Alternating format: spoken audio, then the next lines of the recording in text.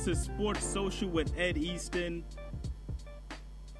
And you know what? I'm still trying to make that recovery off of just an exciting game one we had between the Golden State Warriors and the Oklahoma City Thunder. I mean, it basically lived up to all the hype.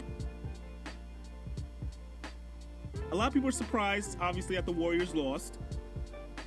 But can you really be that surprised when you have two very talented teams going at it? Three of the top 5 best players in the world are on the same court at the same time, and it's not an all-star game? You gotta expect it to be as great as it was. I mean, let's be honest. This was what I expected going into this series. Russell Westbrook started off slow in that game, picked it up in that second half. Kevin Durant was pretty consistent. They were down 13 at halftime. It was 60-47 at halftime. Golden State was up. And it surprises you how they were, for the first time, at least that I've been watching them, they struggled. They really struggled when it came to making that transition, making that extra play to really finish this game off, or even take a more of a stranglehold on the game. Because let's be honest, that first half was all Golden State. They had a bunch of runs. They had an answer to everything. It's just that when that second half, and more importantly, the fourth quarter, that dreadful fourth quarter usually for the Oklahoma City Thunder, they found a way to really pull everything together and get it done. Which, if you're head coach Billy Donovan, that's got to be, everything. This was a team that they were heavily criticized in regards to how they handled the fourth quarter and who's going to finish games. Will it be Durant? Will it be Westbrook? This was the question asked to them, I think, every week. So it's got to be a great feeling if you're the team that have to deal with that. It's got to be great to just know that, you know what? We struggled all year, but when it matters and it counts more than ever now, he got the job done. You got to feel good about him. It's just that simple. I just felt like the team really came out there, gave it their all, and it was definitely a proud moment for everybody involved in the Oklahoma City Thunder. It's had to be the biggest win in their franchise, in my opinion. I know you can say Dallas, but I just think about the fact that I think they were 0-12 going into game ones on the road. Or they lost 12 straight. I got to look back on the record, but I know they struggled in these types of situations, and to be able to go in there and do it, and as convincingly as they did it in that second half, you got to go hats off to Billy Donovan and Oklahoma City Thunder on that. Now, on the other side, the Golden State Warriors obviously have a lot to bounce back from and a lot to really figure out, because there were some times when Steph Curry was just forcing things, and don't get me wrong here. When he makes them, we don't think about him forcing these shots, but there were a lot of shots that were just out there. And Steph Curry, we're used to it being so effortless, so like, all right, I'll just throw it up there, it's fine. And that's what we're used to from Steph Curry. But apparently this time around, he had his issues. And, it happens. It happens. Klay Thompson also, same situation, was hot in the first half, disappeared a little bit. Me personally, I want to see more out of Harrison Barnes. Can we get some Harrison Barnes action? Can he do more, like actually make a wide open shot? That seems to be the struggle he's been having. Just make a simple outside shot. But as always, it's going to be a long series. I see it going maybe 6 or 7. Game 2 tomorrow. Looking forward to that. Got game 1 of the Eastern Conference Finals tonight. Cleveland versus Toronto. Should be interesting. No Valanciunas for the Raptors for at least the first 2 games. I mean, Biyombo's been unbelievable. I mean, the guy is playing like he's all-pro, all-star center. Let's be honest. This guy's been great. See what he does going against the Tristan Thompsons of the world, Kevin Loves. I don't know. I see Cleveland maybe giving up one game in this series. I just don't see Toronto winning. It's going to be tough. It's going to be extremely tough for Toronto to have to jump in there and pick up a big win. But like I said, stranger things have happened. They have. Never going to just think that it's going to be a cakewalk for anybody involved. I do think, however, they are going to have to be on the same page. They're going to have to be on the same page in regards to if they're going to be a three-point shooting team, stay that way. Can they help LeBron? I think LeBron looks the most rested, in my opinion, that he's ever looked in the playoffs since the Miami days. He's looked that good. And now if you're the Toronto Raptors, how do you get in his head? That's going to be the bigger story. It's going to be a fun matchup. I still, like I said, take Cleveland in latest 5, maybe most likely a sweep. Which is my opinion on the subject. Also, we're going to be talking boxing a little bit later. You know, we had that big Canelo Alvarez fight against Amir Khan, but it wasn't really a big fight. It was just more of a warm-up. I'm going to call it a warm-up. A pay-per-view warm-up for possibly Triple G. Going to talk to Danny Classe a little bit later. He's our Keep It Real Sports correspondent for boxing. See what he thinks about it, as well as this whole McGregor and possible Mayweather super bout or whatever they're calling it. That's really going to be the that's going to be an interesting situation moving forward if they actually get that done. Can you imagine the buys on that? The pay-per-view buys would be very, very lucrative if a super fight does take place.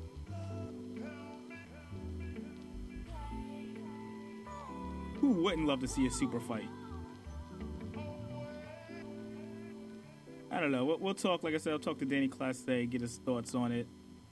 Also, going to have a special guest in studio in the 2 p.m. hour. We have Nick Hunt. He is a professional volleyball player.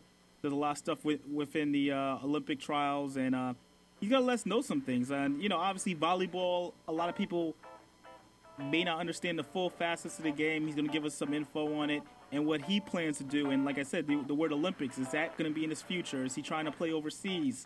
We're gonna get to the bottom of it, you know?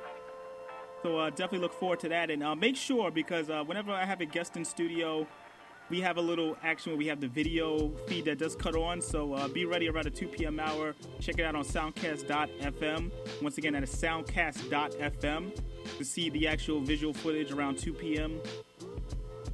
So you get to see Mr. Nick Hunt in his element as we get to talk to him about volleyball and what he hopes to happen within his career. Definitely, like I said, a lot going on in sports. Besides the NBA playoffs, you got the NHL playoffs. NHL conference finals are underway. Overtime thriller last night between the Penguins and the Lightning. So definitely got to discuss that. But just a lot of different things going on. If anything you want to talk about, as always, call me up. 516-900-2278. That's the number. Also, sportssocialpod.com. Once again, that's sportssocialpod.com. Definitely hit me up on that. And just let me know what you want to either, you know, because some people make requests on this show. It's not necessarily a music show, but like I'll play them. Like yesterday, we played a lot of Janet Jackson because of her birthday. So you never know, and I'm actually going to play this request that I got via my Twitter. People actually use my Twitter, so it's crazy. At Ed Easton Jr. on the Twitter. I got this via the DM. It went down the DM, but not in that way. This one I'm going to play for the person who reached out to me. We'll be right back. You're listening to Sports Social with Ed Easton here on Soundcast FM. Ain't got really feel me. Feel us. East Coast, feel me. Feel us. West Coast, feel me. Say what? Dirty South. Here we go. Ain't got really feel me. Baby girl. East Coast, feel me. West Coast, feel me. Can you feel us? Dirty South. Dirty, dirty. Ain't got really feel me. Feel it. East Coast, feel me. Say what? West Coast, feel me. Dirty South. Dirty, dirty.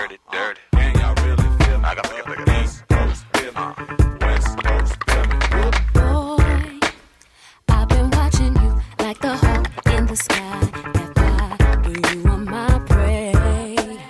Boy, I promise you, if we keep bumping heads, I know that one of these days we gon' hook it up, probably talk on the phone, but see, I don't know if that's good. I've been holding back this secret from you.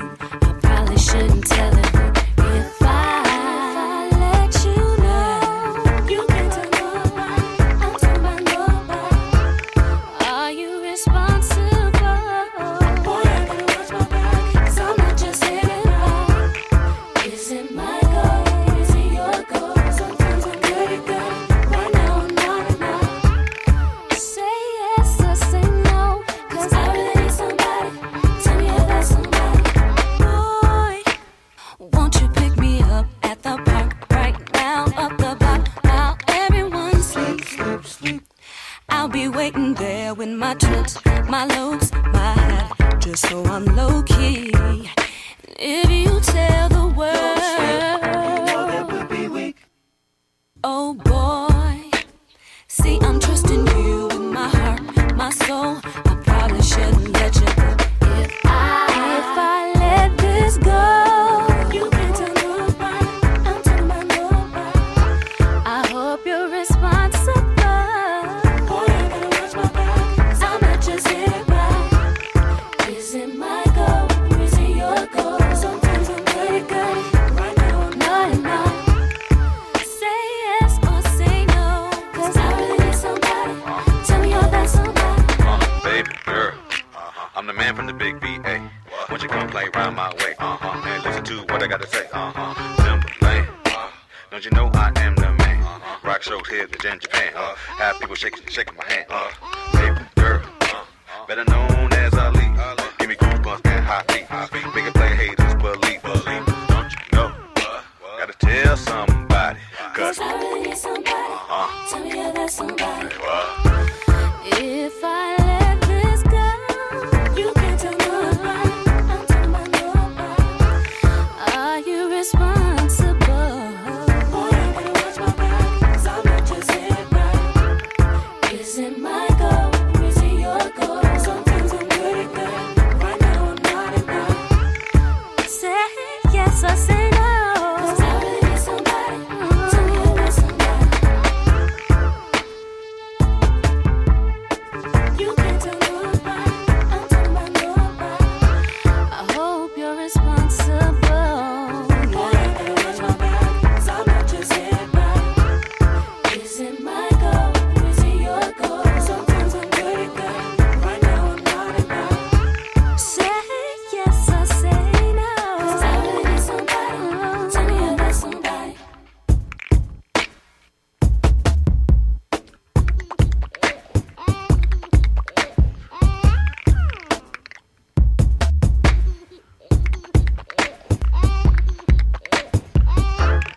Is it my goal? Is it your goal? Sometimes I'm pretty good, right now I'm not enough. 'Cause I really need somebody. Tell me you're that somebody. You can't tell nobody, I'm talking about nobody. All right, we're back. Sports Social with Ed Easton here on Soundcast FM. Little Are You Somebody throwback right there once again. Now, we're talking about Game 1, Western Conference Finals. It was a lot going on in regards to, what was going to be done in the matchup with Steph Curry and Russell Westbrook. There's a lot of talk regarding that, as it should be. Now, Russell Westbrook started off slow. Curry was shooting well in the beginning of the game. Westbrook basically took over after a certain time. It's like he just said, okay, you had enough fun, Steph, it's my time. He basically did. The guy's second half was all him. And as much as he struggled shooting-wise, he's one of those players that will shoot himself out of a slump just as easily as he, got into those issues. So it's to see Russell Westbrook, just obviously look very comfortable in that second half had to be something that scared Steve Kerr, the rest of that coaching staff, because he became a different player to guard and match up with. A lot of times they didn't want to have Steph guarding him. You saw a lot of Klay Thompson, a lot of Andre Iguodala for a while. For Steph, that's a tough matchup, especially coming off the variety of knee injuries, ankle injuries. Not an easy cover right there from a guy who's as fast as they come from point A to point B.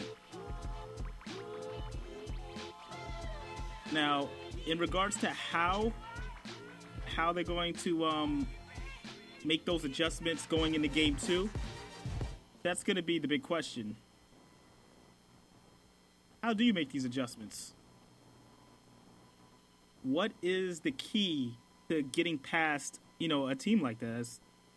They have all the answers when it comes to just, matchups and everything. And obviously the biggest question that people want to talk about is the controversial way it ended. Was there a travel in the final minute by Russell Westbrook? I personally, I don't like to go too deep into that stuff. I don't think that it caused them to lose the game. I mean, it didn't help, obviously, but I don't think it was the end-all be-all. But this was the reaction regarding that whole situation. And Russell Westbrook did travel in the final minute when they were up by 3. It's 105-102 with about 21 seconds to go. 22 seconds remaining. They put pressure on. Westbrook out of the backcourt. And a travel is called. Or did he call a timeout? The Warrior bench was furious. They thought Westbrook was over and back, or perhaps a travel. So that was the call. They said he called a timeout before the actual travel. It looked like to me a travel, but they're going to debate it. They're going to go back and forth regarding it. I think it was a blown call. Don't get me wrong, huge blown call. But I just feel like they had opportunities in this game. They just did. This wasn't like a, oh man, if they don't do this, they're in trouble, that type of thing. They had opportunities throughout this game to come back. I just feel like the Thunder did a better job of closing it out. That's really what it is. They just did a much better job at closing the game out. And as much as they want to, try to pinpoint it on that situation, it really didn't come down to that. They still had their chances. They still had their shots. Got to get the job done. So it's going to be a quick turn. Obviously, it's a quick turnaround, but they're gonna review every little thing that happens, and just that whole ending was a little rough for them. But this is how it went down after the fact. Waiters gets it in. They double up on Westbrook and commit the foul with a superb second half after having his difficulties in the first half, and Westbrook may have jumped the gun. Let's see. Violation. The shooter has to wait till it touches the rim. Everyone else can kind of get into the lane and get position. Yeah, Westbrook in too soon. They had not touched the rim first. Violation. Yeah, he was on the run right there. So the other players are eligible once it touches the hand. Rim. Right. Yeah. Time. The Warriors losing just twice all season long at home. They're 45-2, including the playoff.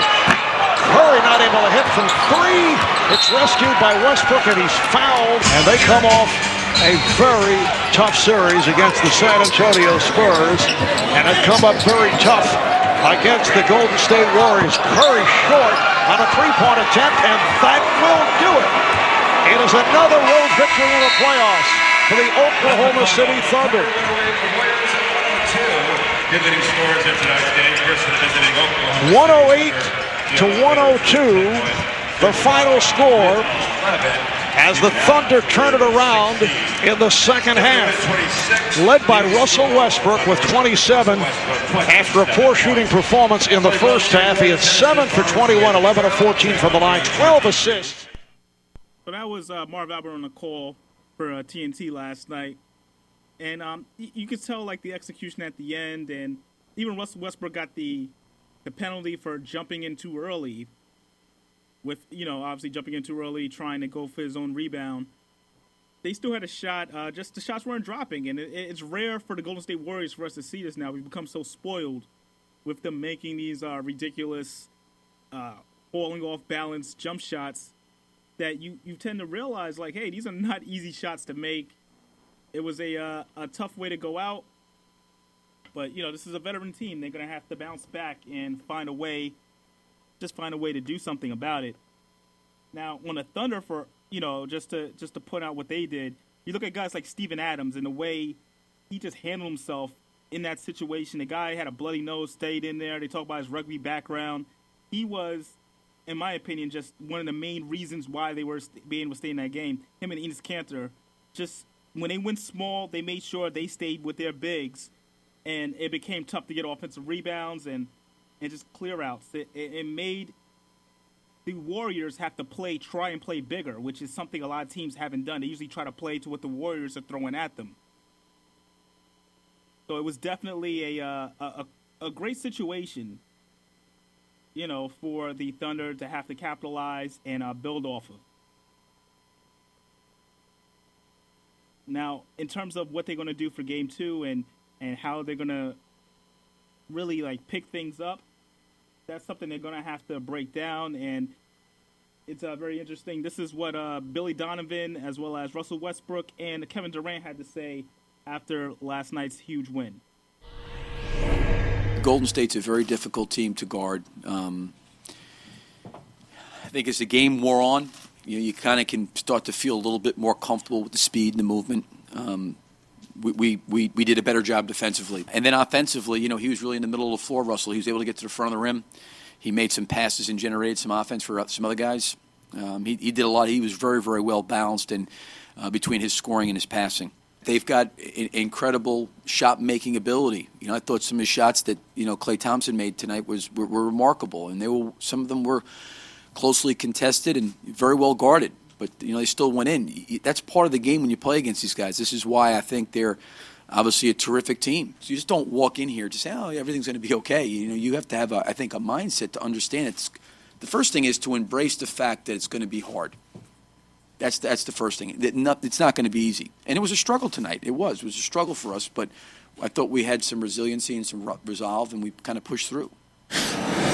Time of the year where, you're going to get hit, but you got to find a way to get back up. And I think my teammates do a great job of constantly keep trusting in me and trusting my abilities to help us win games. And I came back in the second half and tried to find ways to impact the game, and it helped us out.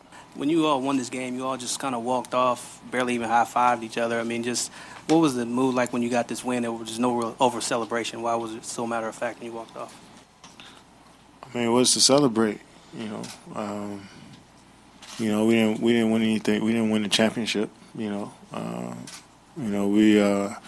playing the Western Conference Finals. We playing against a great team. We got a W the first game one, but there's a lot of basketball to be played, so we can't be too excited. It was a good win for us, but we're not going to be jumping up and down, chest bumping on the court. We got a lot more basketball to play.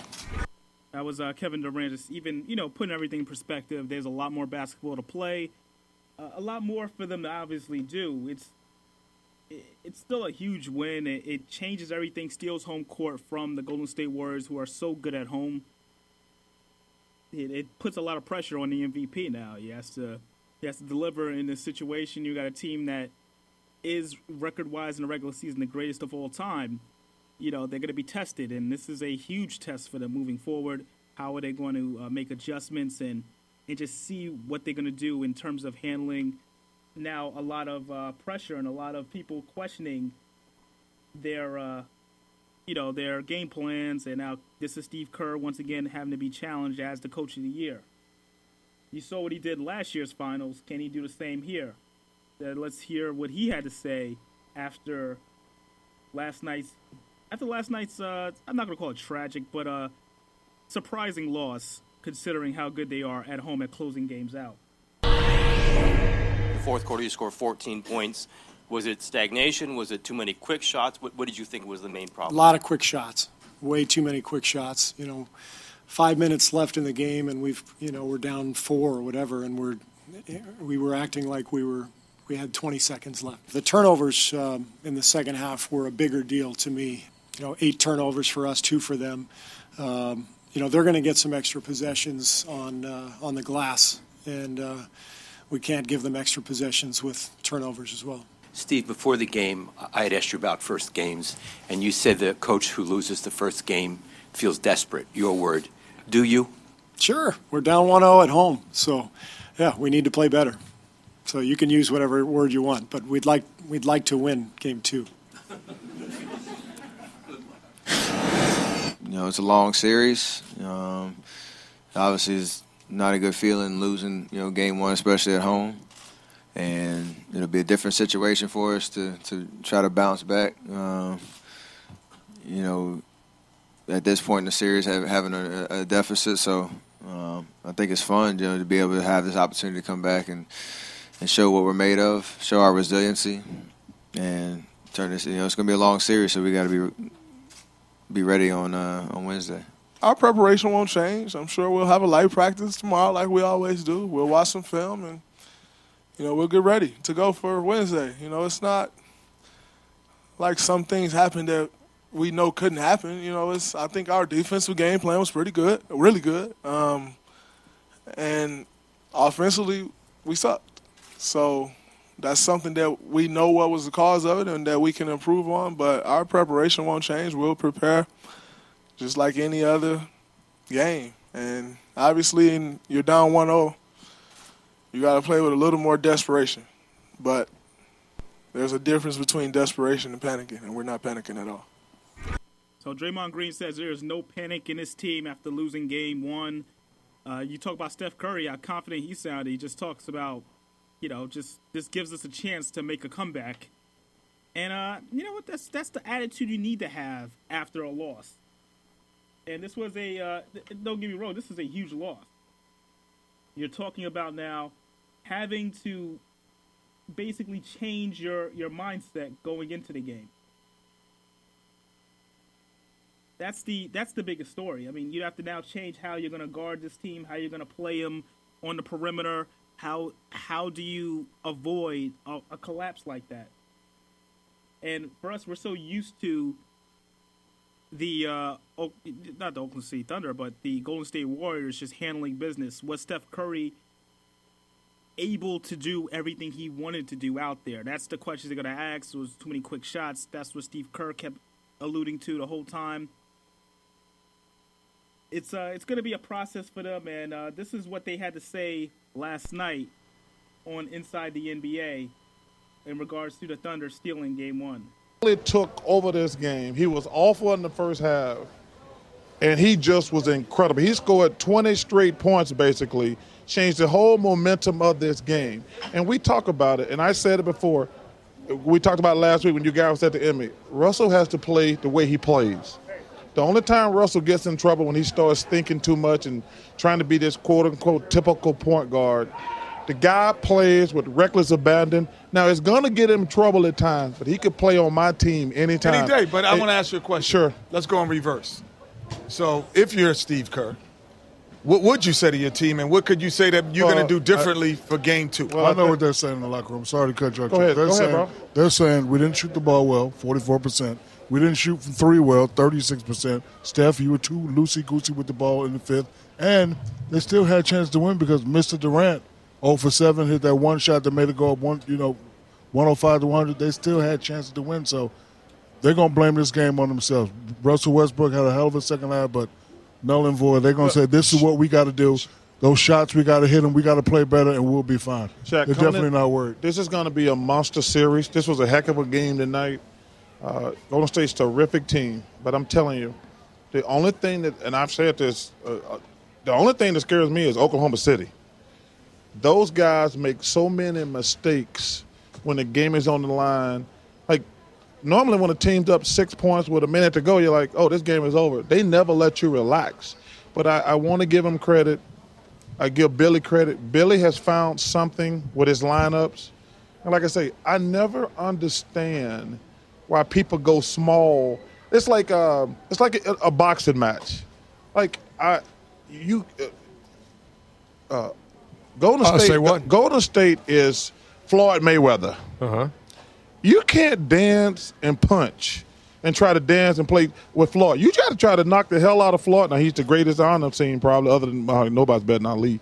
But these guys come out here and try to play small ball with Golden State Warriors, who's probably the best. But think about this, Chuck. Let's go in reverse. If you had Anderson Varejao and Festus Ezeli on Oklahoma, you would have to go small. I understand because those two guys, those two, Cantor and Adams, are the only ones who finish around the rim and actually can defend differently. But I'm saying every team in the league don't have. A lot of them have the Festus Ezelis. But we're talking about Oklahoma Anderson City Varejao. right now. Right. But they could do it. They can do it. But other teams can't. They can't. But we're not worried about what happened in the regular season. I told the regular season, that's what done now. I'm saying, like I say, Dan, I love giving Dan a hard time. He's a great friend. I hear these guys talking about, you got to go small against Oklahoma City. I says, why do you have to go small against Oklahoma City? Because listen, if you don't have those two bigs, you can't. Second. Because let me tell you something. I told you before the game, I'm scared of Clay. I'm scared of Steph. Draymond is a heck of a player. He can shoot threes. Harrison Barnes, he hit the first threes of the game. What did he go for the rest of the game? He like those guys. Even when Clay, when if you actually looked at the game, we all did. Draymond scored 2-3 straight times on tough shots against Cantor. First of all, if he shoot twos, that's when Clay and Steph don't have the ball. So that was a lot of Charles Barkley from last night's Inside the NBA talking about, what he thought in regards to the whole situation and just, it was a lot of the whole, like, go small, go big. That was the big question they kept throwing out there. I think for the most part, like I said, it was a well done job by Billy Donovan in terms of crafting that team and in setting them up for that second half, because they came out a totally different team with a lot more confidence and they got the job done. What happens in Game 2, we shall see. I think it's going to be a lot more emphasis on taking smarter shots for the Golden State Warriors. That's going to be the big thing with them. So we're definitely going to look forward to seeing that. Once again, taking your calls, 516-900-2278. We'll take a break. You listen to Sports Social Ed Easton here on Soundcast FM.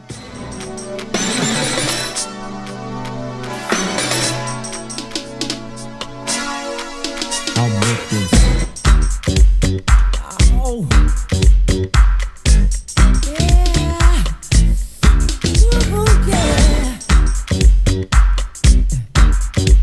Feels good. Just got paid. It's Friday night. Party hunter. Feeling right. Body shaking. All around. No one there. I'm getting down. Check the mirror. I'm looking fly. Round up the posse. Jump in my ride. Radio rocking, a monster jam. Feel the rhythm, pump up the sound. I'm feeling so good. Don't you know I'm just grooving to the beat. I'm grooving. Yeah.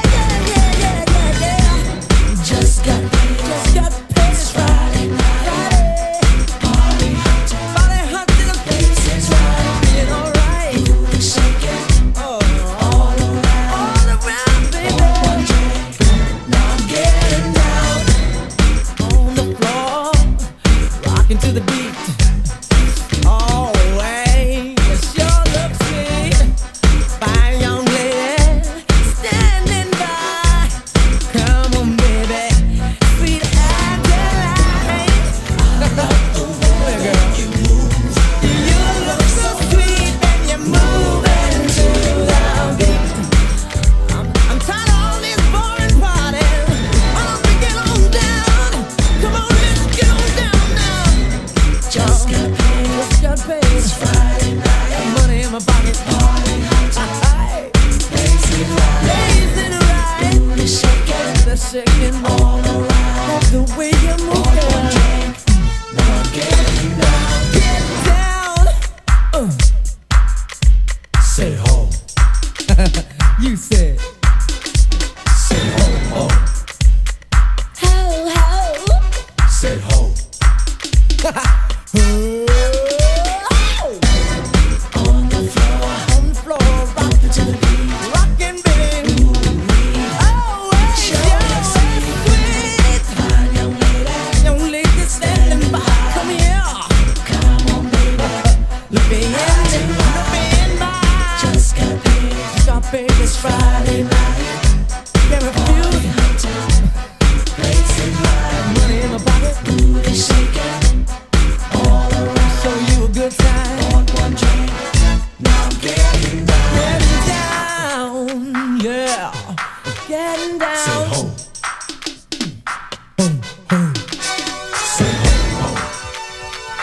Ho, ho, ho. Say ho.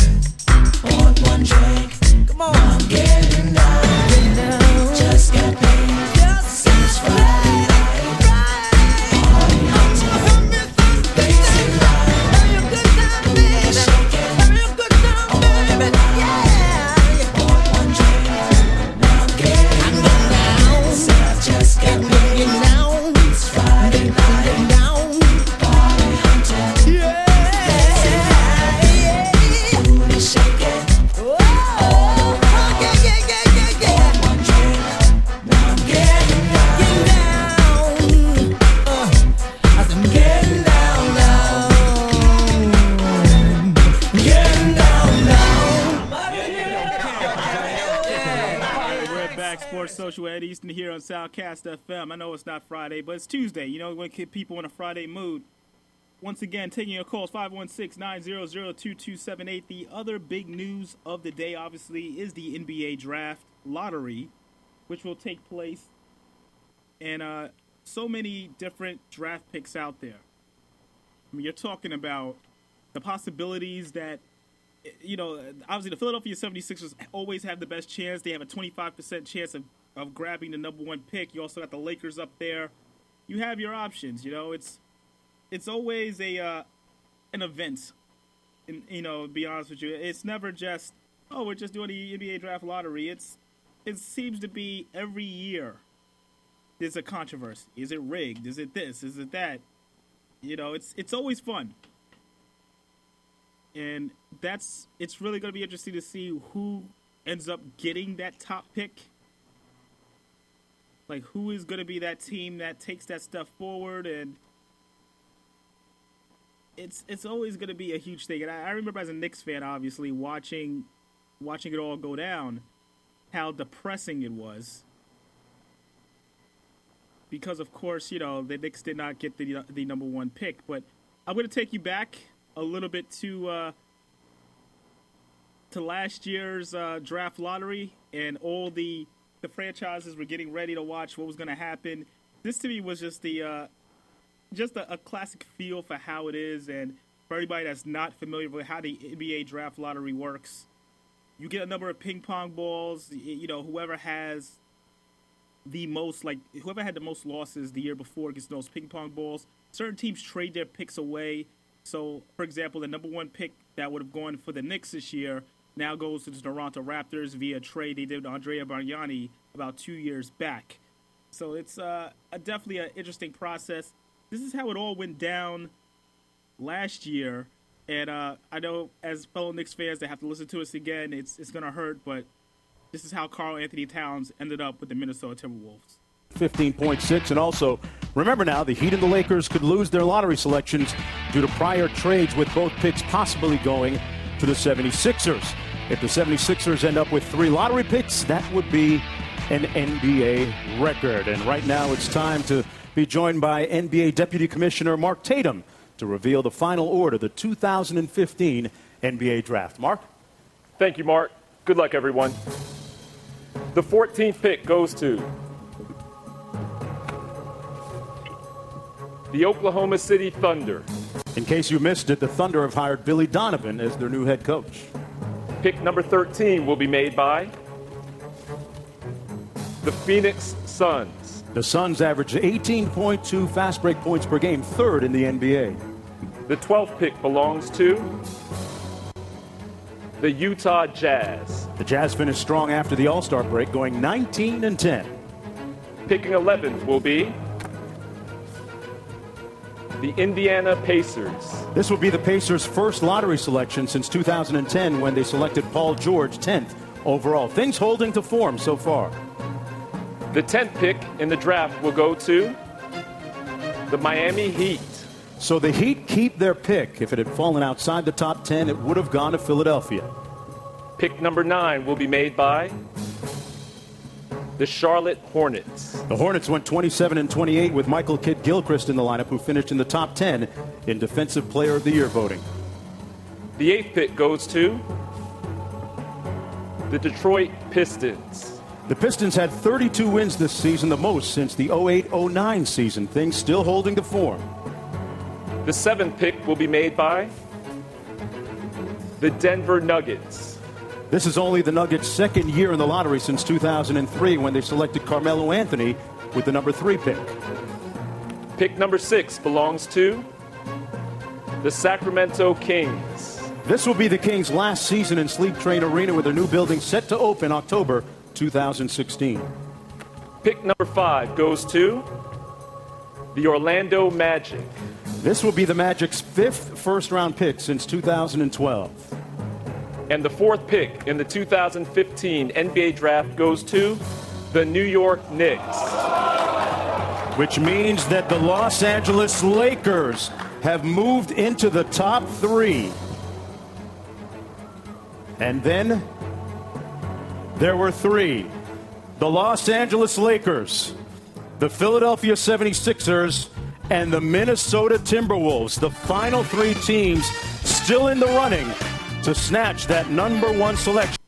And you see, obviously, that was the reaction from the fans as the Knicks came up short and were stuck. Well, not really stuck because they ended up getting Kristaps Porzingis, but ended up getting the number 4 selection in the draft. Not a fun time to be a Knicks fan. So, you know, that's how the cookie crumbled for them. Obviously, they ended up getting Kristaps Porzingis, like we said, at number 4. So it wasn't the worst thing in the world. But I just love the reaction from the crowd there, like, oh, my God. Like, the Knicks were expected to pick in the top 3.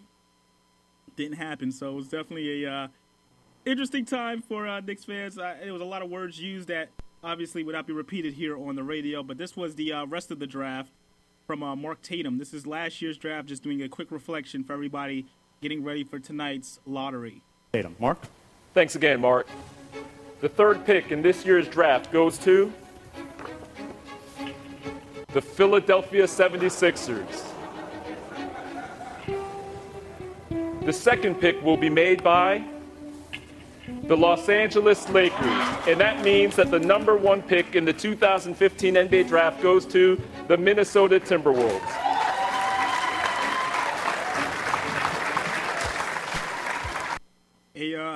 Obviously, like you said, the number 1 pick went to the Timberwolves, and to go back, the number 1 pick was obviously Karl Anthony Towns. He won the Rookie of the Year. We announced that yesterday. So things can happen, you know. Whoever gets that number 1 pick, Ben Simmons is a guy that people are talking about.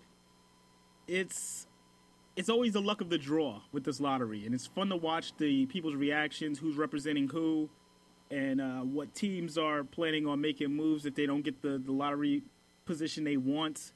It's always these things that go on, so it should definitely be fun. I don't think Steve Mills was the luckiest person to put up there if you're a Knicks fan. I still believe that. I still believe that was one of the biggest reasons why they didn't get it, but hey, you never know. So tonight, that's going to happen right before they tip things off between the Cleveland Cavaliers and the Toronto Raptors. Once again, that's Game 1 tonight. And then you have, right before that, the NBA Draft Lottery. So a lot of things will be going on in regards to it. Now, I'm looking at just some of the different things in terms of prospects. And, you know, they had the Draft Combine this past week. I don't really try to pay too much attention to the Draft Combines because not much has changed from people's projections of who's in the top 5. I still think you're going to get Ben Simmons going number 1. I know some people may have their opinions on it, but it's just he's the best player all around available, regardless of how well he played in the NCAA. Well, he didn't make the NCAA tournament, making the conference tournament, and the team, struggling the way he did. So I think it's a good chance that he will go number one. I'd be surprised if they didn't try to move him around and whoever team takes him, like, let's assume it's going to be the Philadelphia 76ers because they have the highest chances. Do they let him do whatever he wants? Is he going to want to play in Philadelphia? That's always the biggest question going into it. Those ping pong balls change a team's destiny just like that. And, just having to figure out what a team wants to do and how they want to handle all the different moves they have, all the different moves that are going to come in. It should be a lot of fun. But I was going to actually try to play some reactions to the Knicks getting the 4th pick because there were so many reactions online, taped regarding it. I just don't want to feel like there's a lot of cursing, so we're just going to avoid that completely and not get into that. But once again, we're taking your phone calls, 516-900-2278. Coming up next, we're going to have Danny Classe on the line. We're going to talk some boxing. Is this Floyd Mayweather thing really going to go down? I think that's what a lot of people want to know. And, is Floyd Mayweather, Conor McGregor a real possibility? Like 50, does it count as a 50th win if he beats Conor McGregor? That's always a question. I should probably ask him that as well. Also, Nick Hunt, professional volleyball player, will be in studio soon, so get ready for that in the 2 p.m. hour. Once again, you're listening to Sports Social with Ed Easton here on Soundcast FM. Sicker than your average, pop a twist cabbage off instinct. Don't think pink gators. My Detroit players, Tim's for my hooligans in Brooklyn. Dead right, if they ride Biggie there, and I Papa been fool since days of under rules. Never lose, never choose to. Bruce Cruz who do something to us. Talk go through us. Girls want to us, wanna do us. Who us? Yeah, Papa and Pump. Close like Starsky and Hutch, stick to clutch. Yeah, I squeeze 3 at your cherry M3. Bang every MC easily. Take that. Recently, frontin' ain't saying nothing, so I just speak my peace. Keep my peace. Cubans with the Jesus peace. With my peace. Packing, asking who want it. You got it on it. That Brooklyn Bulls, we on it. Biggie, biggie, biggie, can't you see? Sometimes your words just hypnotize me. And I just love your flashy ways. Guess that's why they're broken, you're so mean. Biggie, biggie, biggie, can't you see? Sometimes your words just hypnotize me. And I just love your flashy ways. Guess that's why they're broken, you're so mean. I put the NY onto DKNY. Miami, DC, prefer Versace. That's right. All Philly ho with Mosquito. Every cutie with the booty border. Now who's the real dookie? Meaning who's really the shit? The is Rod D. Frank White push 6 on the Lexus LX 4.5. Bulletproof glass tips if I want some. Gon' blast sweet first. Ask questions last. That's how most of these so-called gangsters pass. At last, rapping about broads, some broad. An expensive cars still leave you on the pavement. Condo paid for, no car payment. My arraignment, no for the plaintiff. It's always tied up in the Brooklyn basement. Face it, not guilty. That's how I stay true. Richer than richer, so you come and get. Come on. Biggie, biggie, biggie, can't you see? Sometimes your words just hypnotize me. And I just love your flashy ways. This is why they're broken, you're so mean. Biggie, biggie, biggie, can't you see? Sometimes your words just hypnotize me. And I just love your flashy ways. This is why they're broken, you're so mean.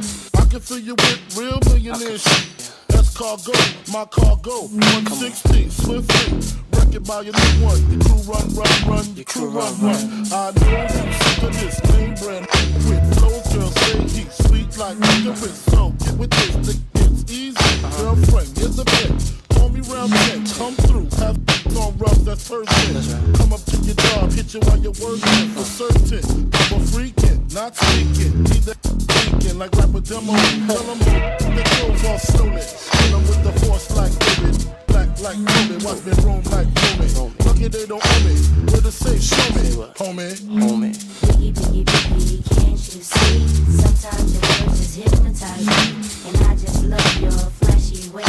Guess that's why they're broken, you're so mean. Biggie, biggie, biggie, can't you see?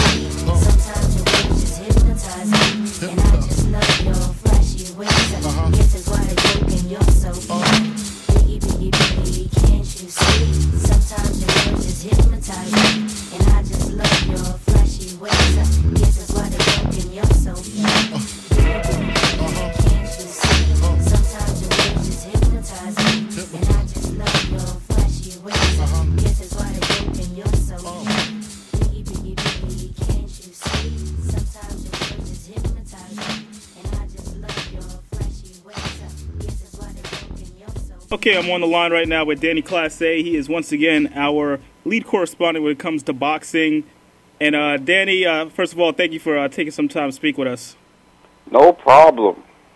All right, Danny, now, obviously that Canelo Alvarez fight, we kind of pictured this happening anyway with him and Amir Khan, that it really wasn't going to be much of a fight anyway. So were you surprised by anything, I guess, from this matchup?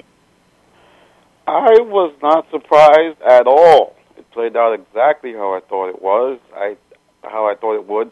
I thought he would win the first 3 rounds, Khan would, but then things would start to go south, which is what happened. I believe Canelo righted the ship at one point, and then he just landed the power shot that we all knew was coming and knocked Khan out. Khan is a great fighter. He just can't close because of his chin, and I hate using that word, close, but it's just hard to win a fight when you're getting hit a lot, and that's exactly what happened to Khan.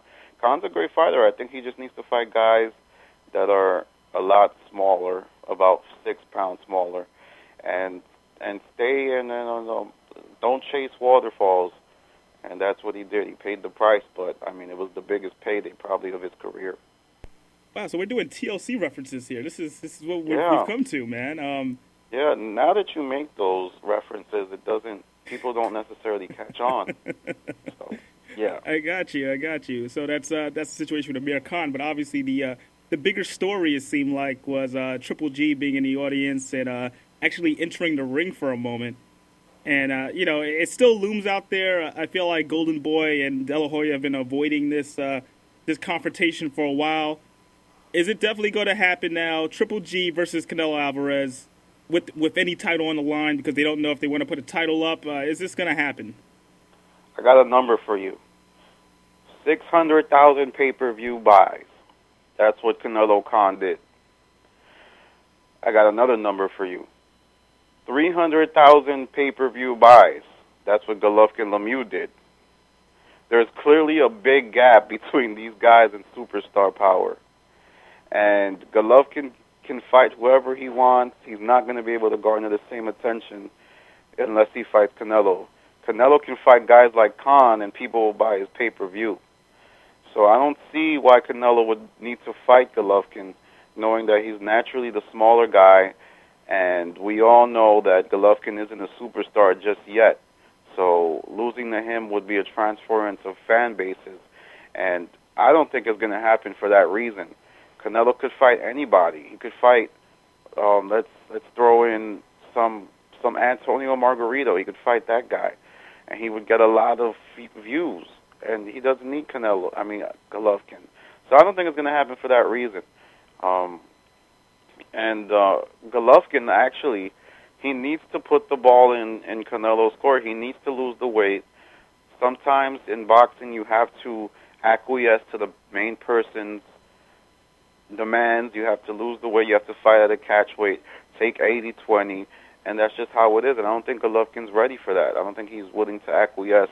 So that's why I don't think the fight's going to happen. But if Golovkin's ready to give up a lot of demands and fight at a thinned-out weight, which might hurt him, a lot of guys lose fights because they fight at thinned-out weight. So unless that happens, then I don't think it's going to happen. But there's a chance it could if he does what I just suggested. Okay, now, and I definitely hear where you're coming from. Now, here's always been my problem with this situation, and I was actually watching the other day the fight game with Jim Lampley. I don't know if you've ever seen that before on HBO. All the time. Yeah, the last episode he brought this up, and he talked about all the politics behind it and how it's a negative effect on the sport. And you see sports like obviously UFC and the MMA and everything on the rise because the matchups you want to see 9 times out of 10 they happen. Yeah. So what is boxing like? Is there a way boxing could step in and it doesn't become just all promoter based and just try to make these matchups happen because they are very few in between? Because let's be honest, we got excited for Mayweather and Pacquiao more than we probably should have. You know what I'm saying? Because we Yeah. don't see these matches, enough. So is there a way boxing itself to just step in and try to force these things to happen? Well, boxing is not an aggregate. I mean, boxing is not. It's not. It doesn't move together. It's like a state where several tribes rule. So you have a bunch of sanctioning committees, and then the boxers have their own power, and then the promoters have their own sway. So it's not like the UFC with a clearly defined power structure. There's nothing that can really change the game.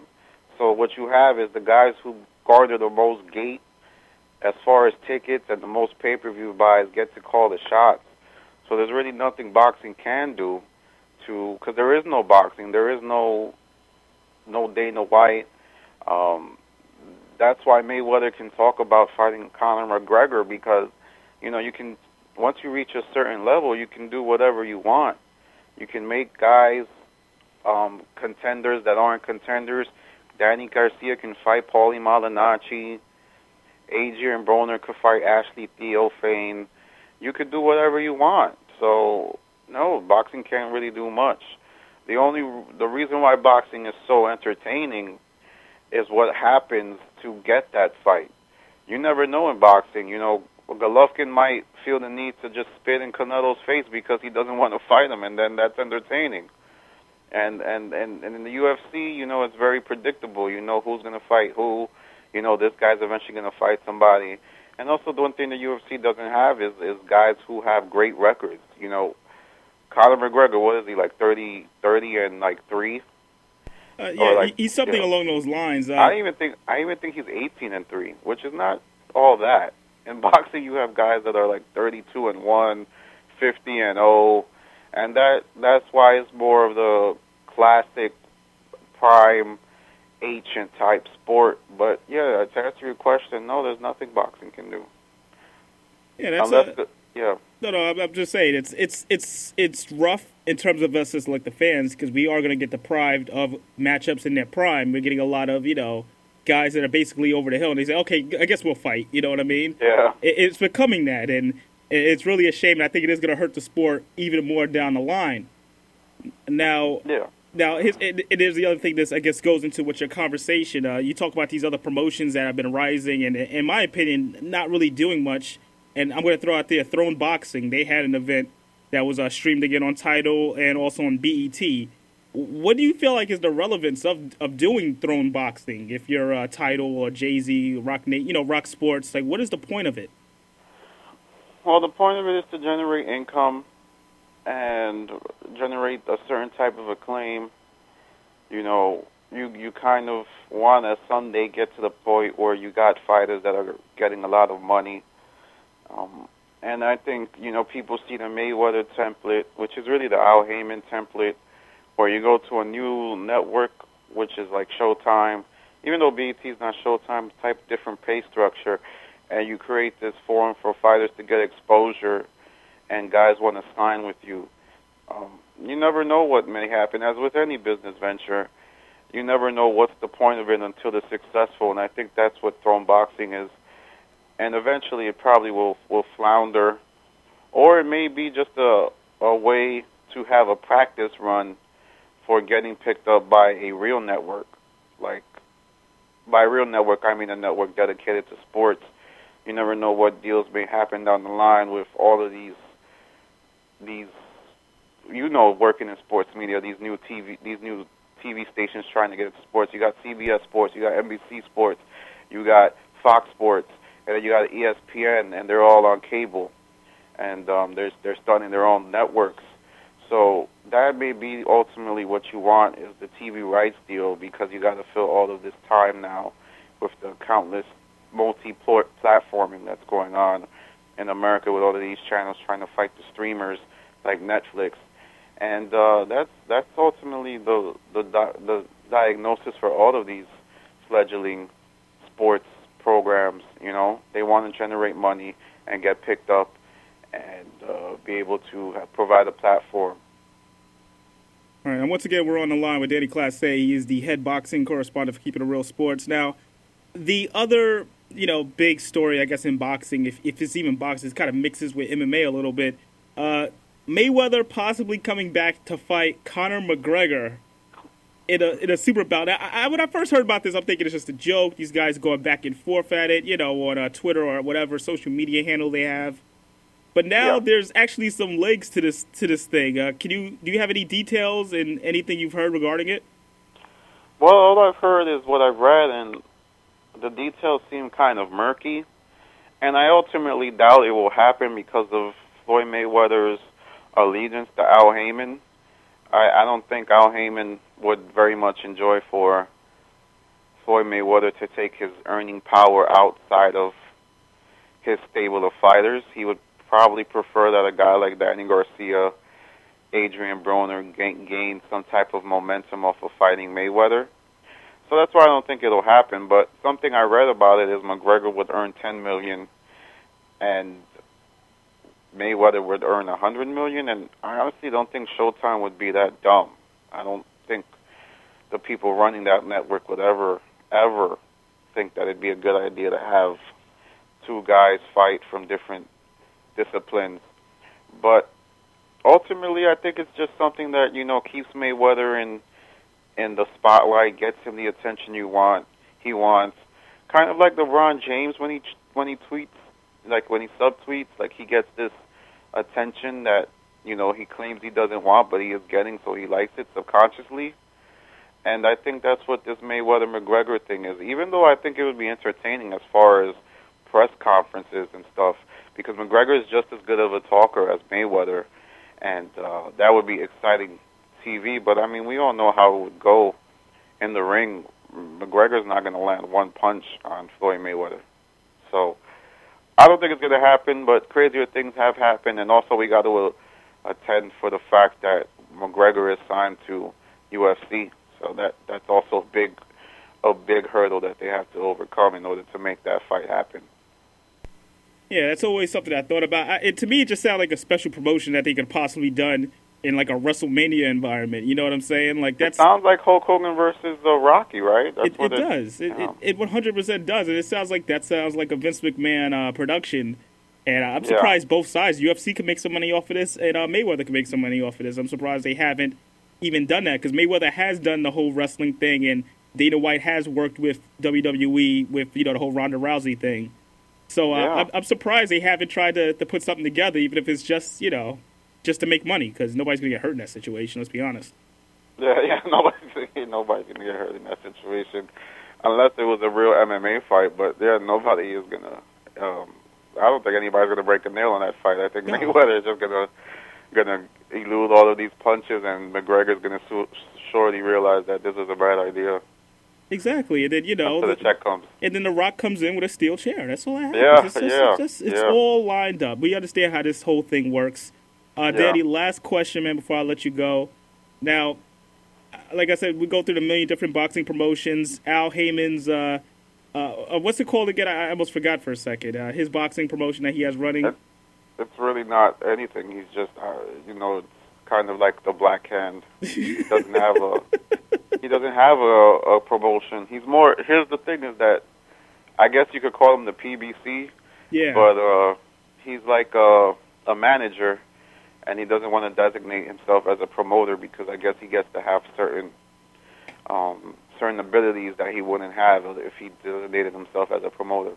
Yeah, well, the reason why I bring that up is because, we have that situation. I felt like the first time we got the PBC, that's basically where I'm alluding to.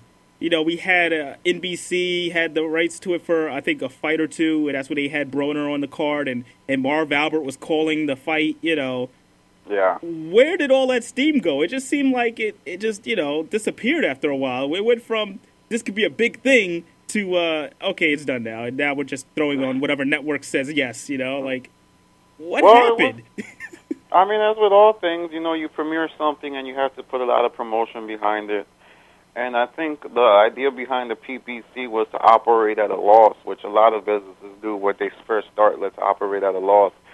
And what happened is they can't find anybody who, any ad buys. They can't find any sponsors. So a lot of it's tequila and commercials about the PBC. and it's not generating any buzz as far any actual sponsors, but every time it happens, it's very well talked about on Twitter and all social media platforms. So there is a currency in that, and ultimately it is a platform where people see you a lot more. So I think it's doing its job, because you got to remember when Heyman started this, he got about $300 million in backing from his supporters, his financial supporters, and I don't think they mind operating at a loss. Ultimately, I think this will end, but the gain will be in the exposure that all of these fighters got, and down the road that'll manifest itself in pay-per-view buys for guys like Adrian Broner, Danny Garcia, and who was the heavyweight that just fought? But anyway, those type of... You talking about Fury or Wilder? Oh, yeah, Deontay Wilder, Fury. Well, Fury's kind of a solo guy, but yeah, Deontay Wilder, who's a Heyman dude. So I think that's why they did that. It's very hard to get anything to succeed on TV anymore, unless you're an established sport or a show that is like on CBS. You don't get good ratings. So I mean, I don't know if their idea was we're going to be the Super Bowl, then yeah, of course it's a failure. But if your idea is we're going to get promotion, we're going to get exposure, then I think the PBC has been a success. All right, definitely understand that. Danny Clase, as always, thank you very much for your insight. We look forward to talking to you more. Hopefully some big fights actually do happen, and we can go deep into it. Or not. Let's be positive, man. Nah.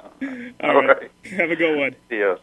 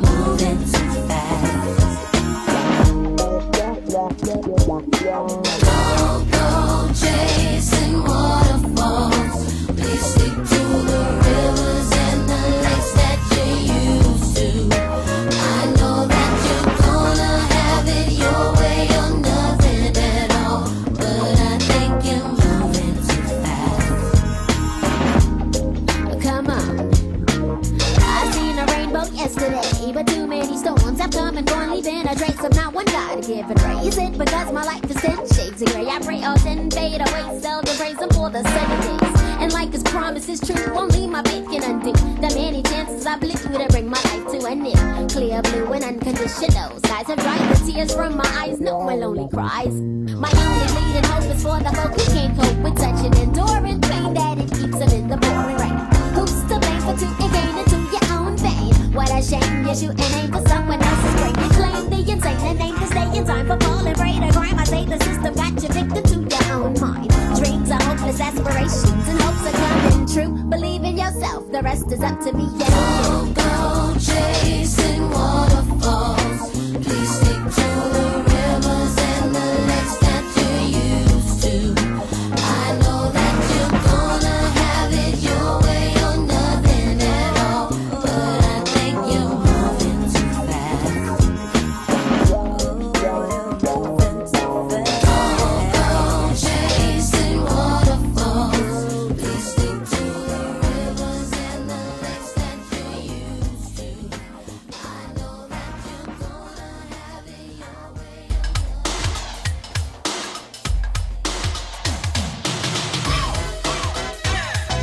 Oh yes, it's me.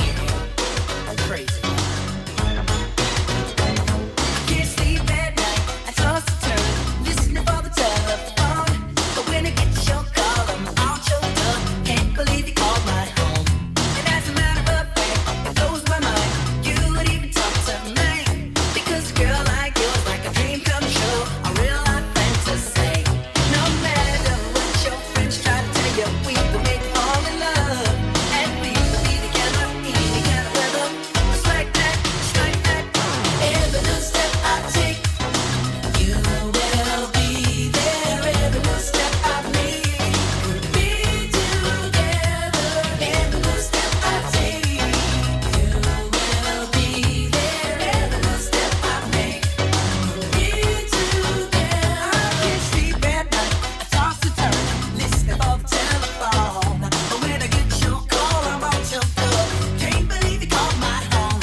And as a matter of fact, it blows my mind. You didn't talk to me, because a girl like you is like a dream come true, a real life fantasy. No matter what your friends try to tell you, we were made to fall in love, and we will be together in any kind of weather. It's like that, yeah. You will be there. Every step I make, we'll be together.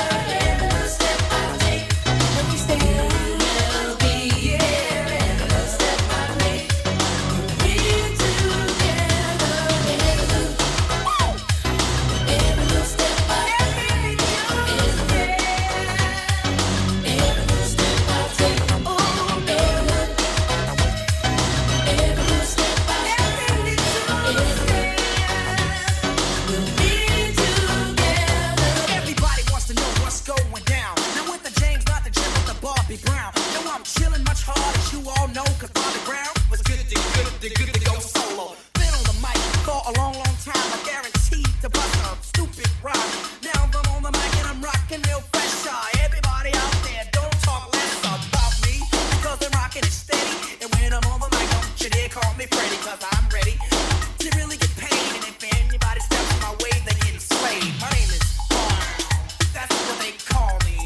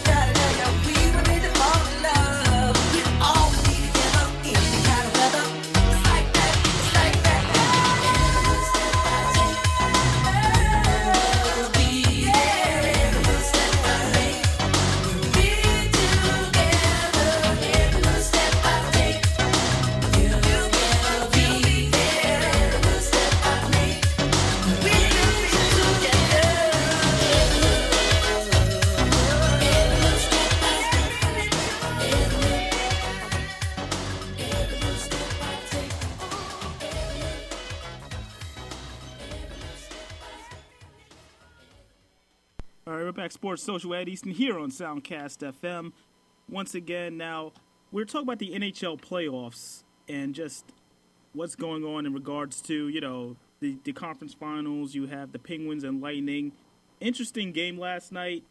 Obviously, it ended in a very happy way for the Penguins. They obviously needed a big goal, and it came down to overtime. And it came down to their captain, as always, Mr. Sidney Crosby, got the job done, ending a drought that he's been going through in the playoffs. Just take a listen to what happened in the very beginning of overtime. I'm talking about maybe about a minute into overtime, this happens. Fed on through, and here's Rust. Rust delays to Crosby.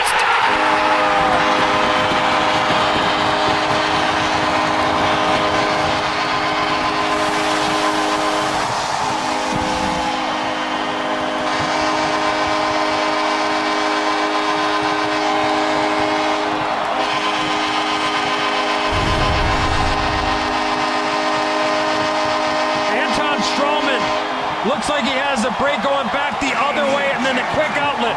Rust to Crosby, short side high on Andrei Vasilevsky. Give Brian Dumoulin a lot of credit for making that quick play, and Crosby gets inside the dots, perfectly placed from Brian Rust, puts it on a tee, and Crosby goes top shelf, and the Penguins tie this series up at 1. Talk about the big boys showing up, and in overtime, the reaction from the Penguin bench. Huge goal by Sidney Crosby, winning the game right there, tying up the series at a game apiece, heading to Tampa Bay for Game 3. Huge, like I said, it was just huge in terms of what they needed. It was in overtime. You don't want to go on the road after dropping the first 2 games at home and having to win a series. It's just not an easy thing to do. And obviously, for the Tampa Bay Lightning, they have to find a way to just bounce back. You got the captains, you got Callahan, you got different players that have been in this situation before. So it's only going to be, it's definitely going to be an adjustment for them. But this was a little bit of what Sidney Crosby had to say after the big goal during the post-game press conference. You guys tipped it in the third period, your line in particular, and was that encouraging it all going into the overtime? And if you did feel like you tipped it, how did you tip it? Yeah, I think as a team we did. I thought we had some good chances even the first 2 periods, but obviously, it felt like every shift almost we were able to generate something, and even with that, they still are able to counter pretty well and generate a couple chances themselves. But I thought we just had the right mindset going into the third. We play on our toes, we were aggressive. It's a 2-2 game, and I think we just had the right mindset, and I think everyone just kind of helped each other create momentum and making it easier on the next line that went out there to hopefully get out there against, a tired group or get them on their heels a bit, and we were able to finally get one there in overtime. Sid, I'll actually take it back 20 minutes before that. How about after the second going into the third? Why did the light come on? Was anything said to spark you guys, wake you up, and give yourselves a better third period there? I think we thought we could find another level. For whatever reason, we didn't consistently get the chances maybe we wanted to in the first 2 periods. And with that being said, we didn't give up a ton either. We made a few mistakes, but for the most part, it's still a pretty even hockey game. We still felt like we could play better. So I think that's kind of encouraging when you can go to the third knowing that you still have another level and still have a chance. And we just had the right mindset, like I said. Sid, can you take us through the game-winning goal? Russ said he saw Cullen stumble, and then he heard you screaming. And I asked him, I said, when Sid calls your name, you listening and getting the puck right away? And he said, absolutely. Yeah, it's a great play by Dumo. He kind of keeps the puck alive along the wall and then makes a pass to Rusty coming. I think he was changing, so coming along the blue line there. And I didn't think Rusty saw me, so I just tried to let him know I was there. I didn't know exactly what he was going to do. He was pretty low. He had a good chance to maybe shoot it too, but he made a perfect pass and put it in an area I could get a quick shot away. Sid, in the last half of the game, it seemed like they played a lot of defense and were looking to counterattack. How hard is it to stay patient as opposed to getting frustrated? Yeah, you have to, and I think that was probably the biggest difference in the third. When you think about, from the first and second, I thought, we didn't have that that kind of shift after shift mentality. No matter what happened, we didn't find ways to kind of keep that pressure. And we did a lot better job in the third, even if it was a quick play and they were out of their zone. We put it back in, we went to work, and that mentality, I think, went a long way. But they're dangerous. You get some constant pressure, then all of a sudden they get an odd man rush, their D jump into play. Their wingers get in behind the D, so they have some guys who don't need a lot of time and space to make plays, and you need to be patient, and that's the way we're going to need to play here, from here on in. Sidney, does Mike say anything when he tries you and Gino together at even strength? And if he doesn't, what's the message you take from that when he puts you two together? No, he doesn't really say anything. I think that when he puts us together, it's usually an offensive zone face-off late in the period after, maybe after a penalty kill where the lines are going to be, maybe mixed up anyway. So I think the message is just go create something, go get some momentum. Hopefully with putting us together, it forces, one of us to get some time and space and hopefully can find each other out there. But it doesn't happen a ton, but when it does, I think, like to answer your question, I think just create something, make a play and try to get some momentum out there.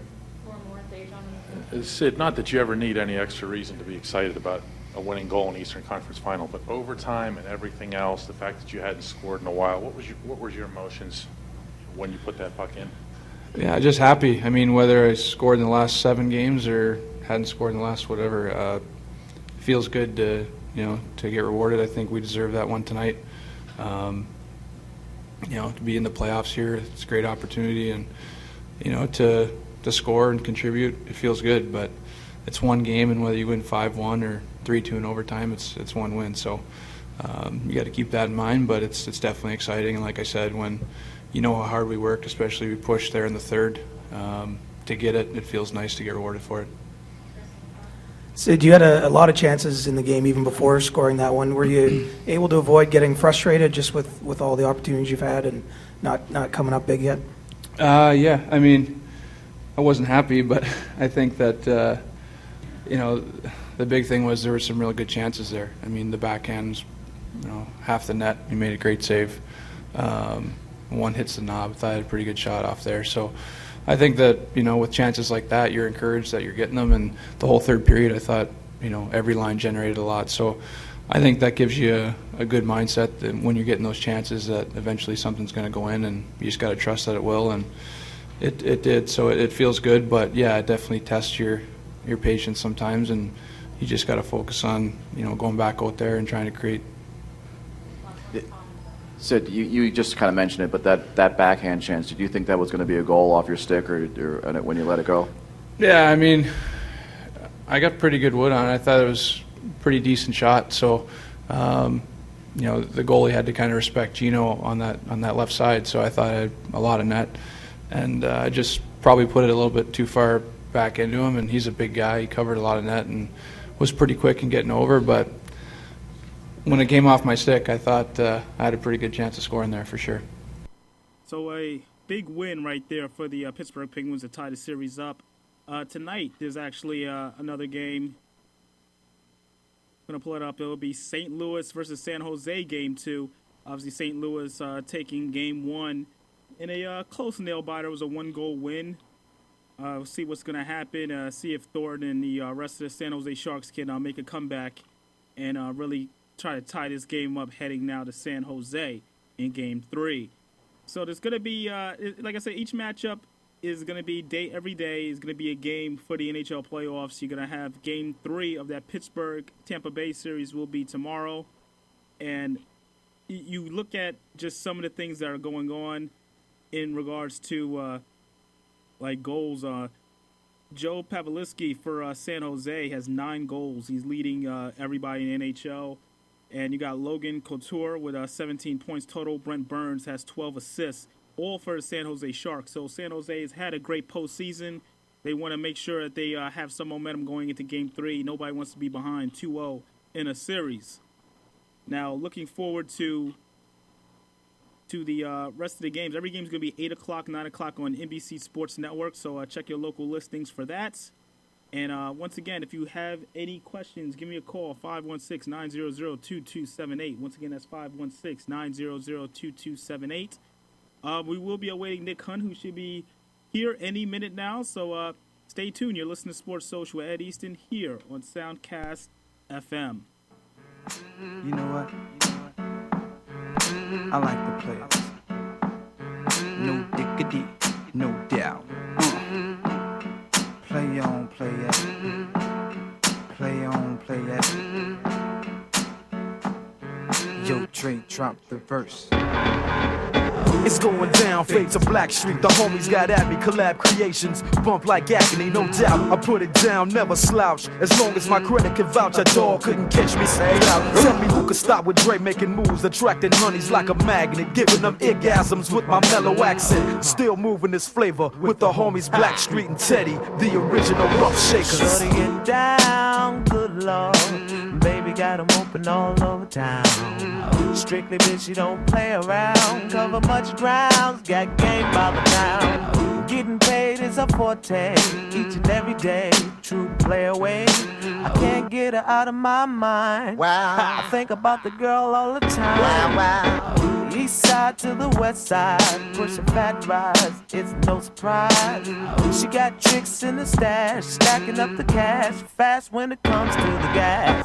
By no means average, it's on when she's got to have it. Baby, you're a perfect 10, I wanna get in. Can I get down so I can?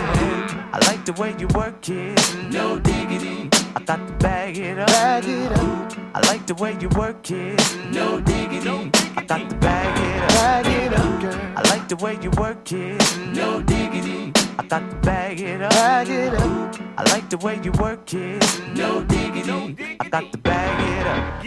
She's got class and style, street knowledge by the pound. Baby never act wild, very low key on the profile. Catching feelings is a no. Let me tell you how it goes. Curves the word, spins the verb. Lovers it curves so freak what you heard. Rolling with the fatness, you don't even know what the half is. You got to pay to play just for shorty bang bang to look your way. I like the way you work it, Trump tight all day, every day.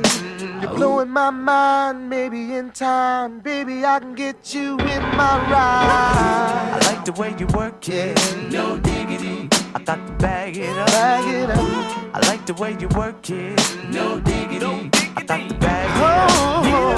I like the way you work it, no diggity. I got to bag it up. Bag it up, babe. I like the way you work it, no diggity. I got to bag it up.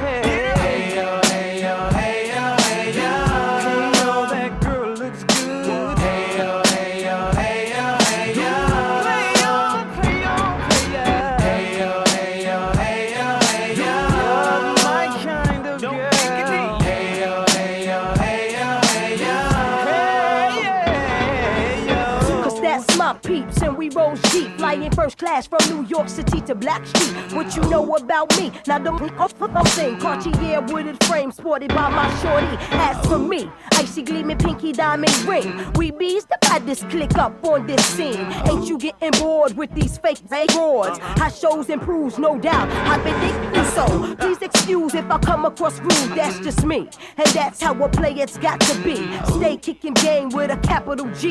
Ask the peoples on my block, I'm as real as can be. Word is born. Faking moves never been my thing. So Teddy, pass the word to Yoga and Chauncey. I'll be sending the call, let's say around 3:30. Queen Pen and Black Street. I like the way you work it, no diggity. I got to bag it up. I like the way you work it, no diggity. I got to bag it up. I like the way you work it, no diggity. I got to bag it up. I like the way you work it, no diggity.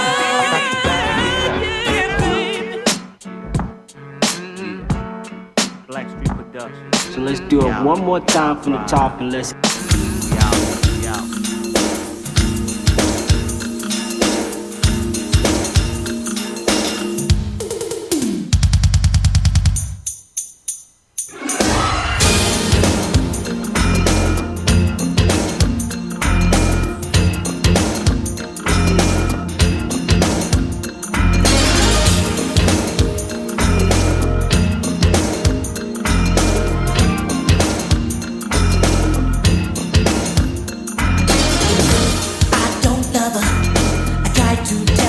myself, but you can see it in my eyes. So don't deny, I can't fool no one else. The truth is in the tears I cry. 'Cause if it isn't love, why do I feel this way? Why does she stay on my mind? And if it isn't love, why does it hurt so bad? Make me feel so sad inside. If it isn't love,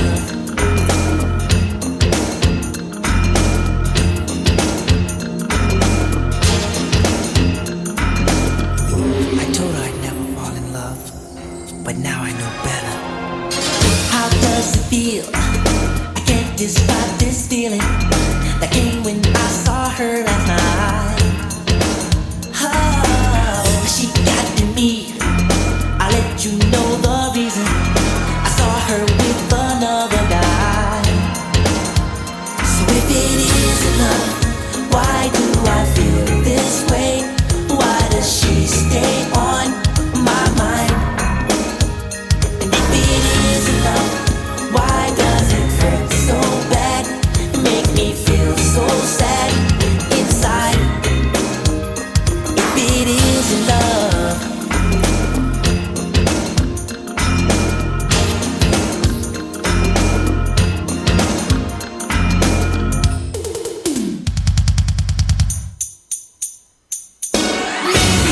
take me back. I made a big mistake. Won't you forgive me? Now I can feel it. She's never felt before. I really love her. Love her? What?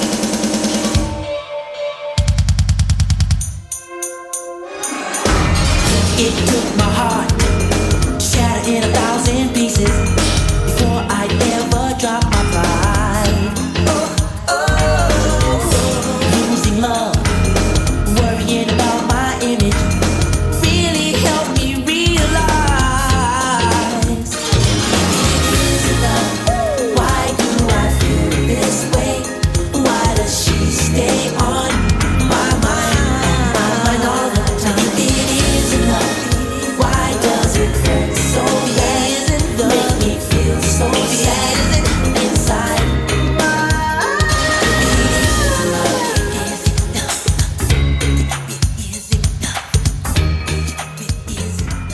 Can't describe this feeling now. Why do I feel this way? Why does she stay on my mind? If it isn't love, why does it hurt so bad? Make me All right, we are back, Sports Social with Ed Easton here on Soundcast FM.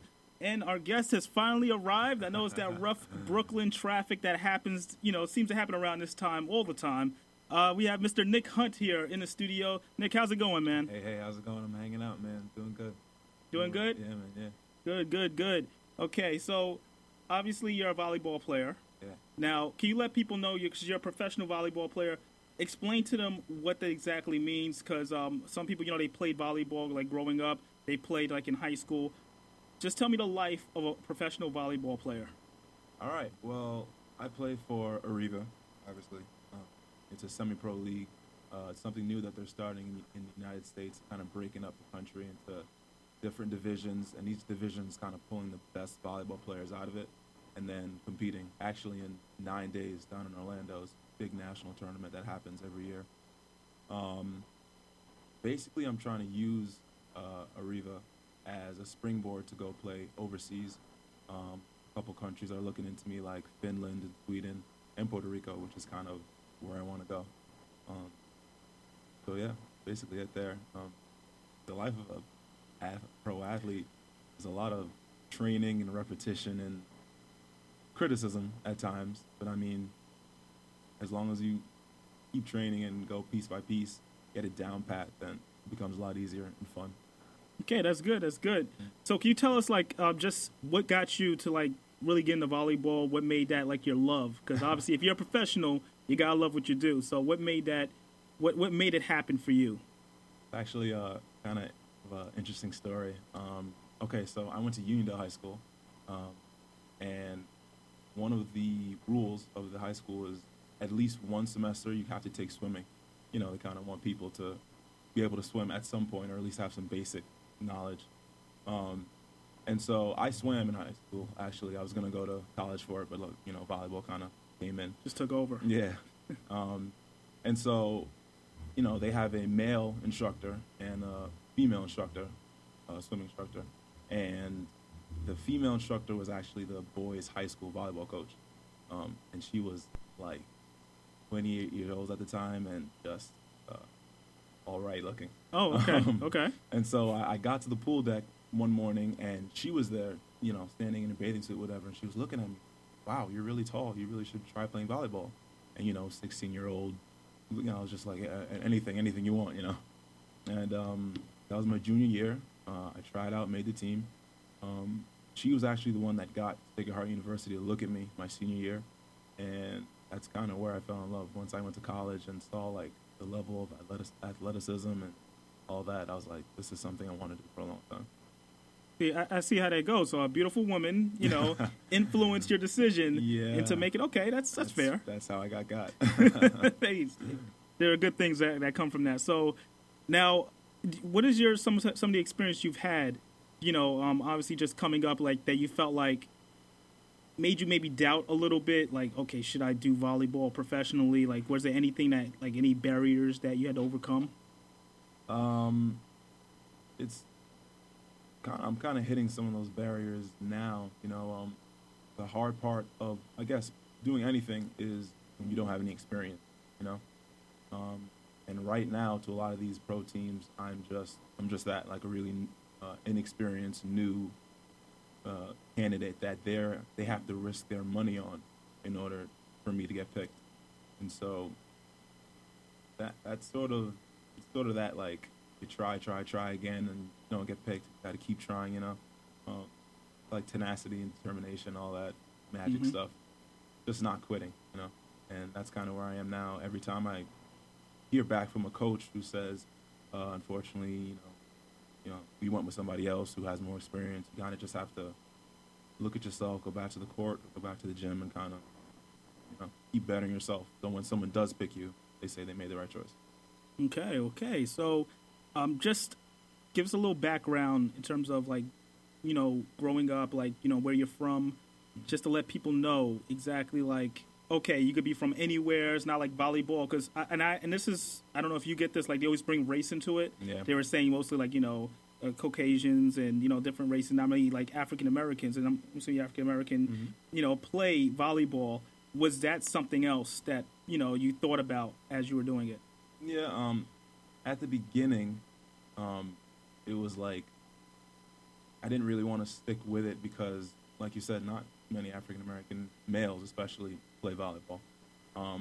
But now that I'm, you know, so far in the game, it's sort of like a pleasant reminder, you know, like for example, 10 years ago, not many people knew about swimming until Michael Phelps kind of came in and changed the game. Now everyone really swims, you know, from the younger age up. So kind of hoping to do that to some degree, you know, not every African American male needs to do either basketball or football. Right. There are other sports where, you know, you could show your athleticism and be great in. And so when I play now, I sort of think of that in the back of my mind, you know, this is an extra outlet for African American men. So. I like that. That's the right mentality to have in this situation. Now, I'm going to be honest with you. You walked in, and, you know, I'm not a tall guy, all right? I'm a short guy, so, you know, I'm looking up to you right away. Yeah. You know, you play basketball, right? So, you know, I mean, obviously people are going to bring that up again. You know, is that something you still may have in the back of your mind, like basketball as well? I mean, basketball is fun. Don't get me wrong. I actually played last week for the first time in like a year, and man, I was out for days. I was sore and body parts I didn't even realize. But yeah, it's definitely something that I think about sometimes. Like, I wonder where I would be if I did play basketball in college instead of volleyball. But I don't know. I just fell in love with the sport really, really deeply. And I really can't imagine myself doing anything else. I don't know. I love it. It's a different mentality you have to have when you play. You know, it's like it's a team sport that like no other. I mean, like LeBron James could take the ball and drive it by himself and Right. score something. And that's cool. But like with volleyball, at least like 3 people have to touch it every time. You know, I need the setter's help so I can hit it. I need the passer to pass the ball so the setter can set it. You know, it's like it's a real unity sport. That's the reason like I kind of fell for it. And you have a specific position? Oh Is yeah, there? I'm a right side and opposite. Okay, right side, opposite. So, because some people, you know, like I said, I'm just trying to paint a picture for everybody, and we're going to show you highlights in a little bit. Okay, so cool. people Great. can see it, you know, because Yeah. you're the real deal, man. I saw it and I was like, all right, you know, I wish I could do it too, but can't. So, you said you played right side. Now, what is your responsibility more for that position? The right side's main position is to be like kind of the offensive threat. You know what I mean? If you look at statistics on hitters, the right sides are the ones that usually get set the most and have the most kills.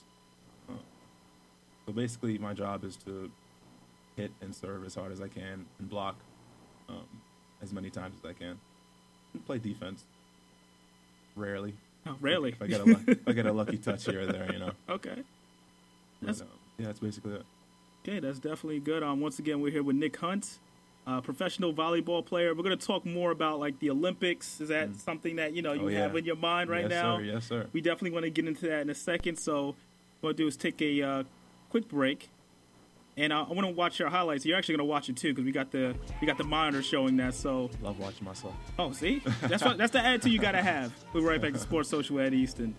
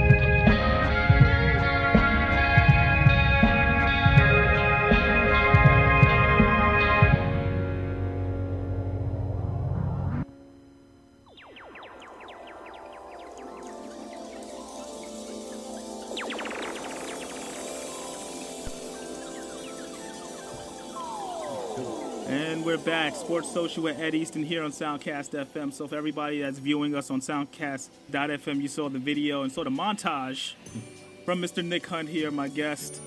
So who helped you put that video together? Like, or is that all you? Or Man, let me tell you something. I'm a caveman with technology, like horrible at it. And that was all me. All you? Yes. It was a yes, good sir. job. Oh, thank you. Really good job, man. All right. Hey, I was about to say, you got a professional working with you and you did it yourself. That's That was literally all me. good stuff. Blood, sweat, and tears. So tell us now, obviously everybody's excited. The Olympics this summer. You have Olympic plans of your own. Oh, absolutely. So you get let everybody know a little bit about that. I'm trying to play 2 years professional. Like I said before, either Sweden or Puerto Rico, somewhere to start. Get my volleyball resume out there a little bit. Right. And then after 2 years, I want to go fly out to California, try out for that USA national team. To my knowledge, there had never been any African American males who made that team, and so I'd definitely love to be the first one. Train with those guys for 2 more years, and then in 2020, look out, man, we'll be out there. All you right there. Yeah, I like that. That's definitely the right mentality to come in now. Going through the training process, you have to do a little bit extra just to get ready for it. Absolutely. Is there something that you're gonna have to give up a little bit more of? Is there I don't know if you don't look like you eat fast food or anything like that. You seem like Let me tell you, I eat fast food all the time. All the time. Okay. I eat that's the trade-off. When you work out a lot, your appetite and metabolism go crazy. But that's the thing that is the most difficult. That I think that most people don't realize. Like, working out, honestly, is fun. If you go with somebody else, it's fun. Right. But once you're at home at 10 o'clock and that Wendy's commercial comes on, and you're like, just shouldn't do it. That's the hard part. So it's kind of giving up the fast food will be, the hardest thing. That's the hardest thing. Yeah, for sure. Okay. Sure. Definitely respect you on that because I'm still trying. I have my days. That's why I'm trying with the water.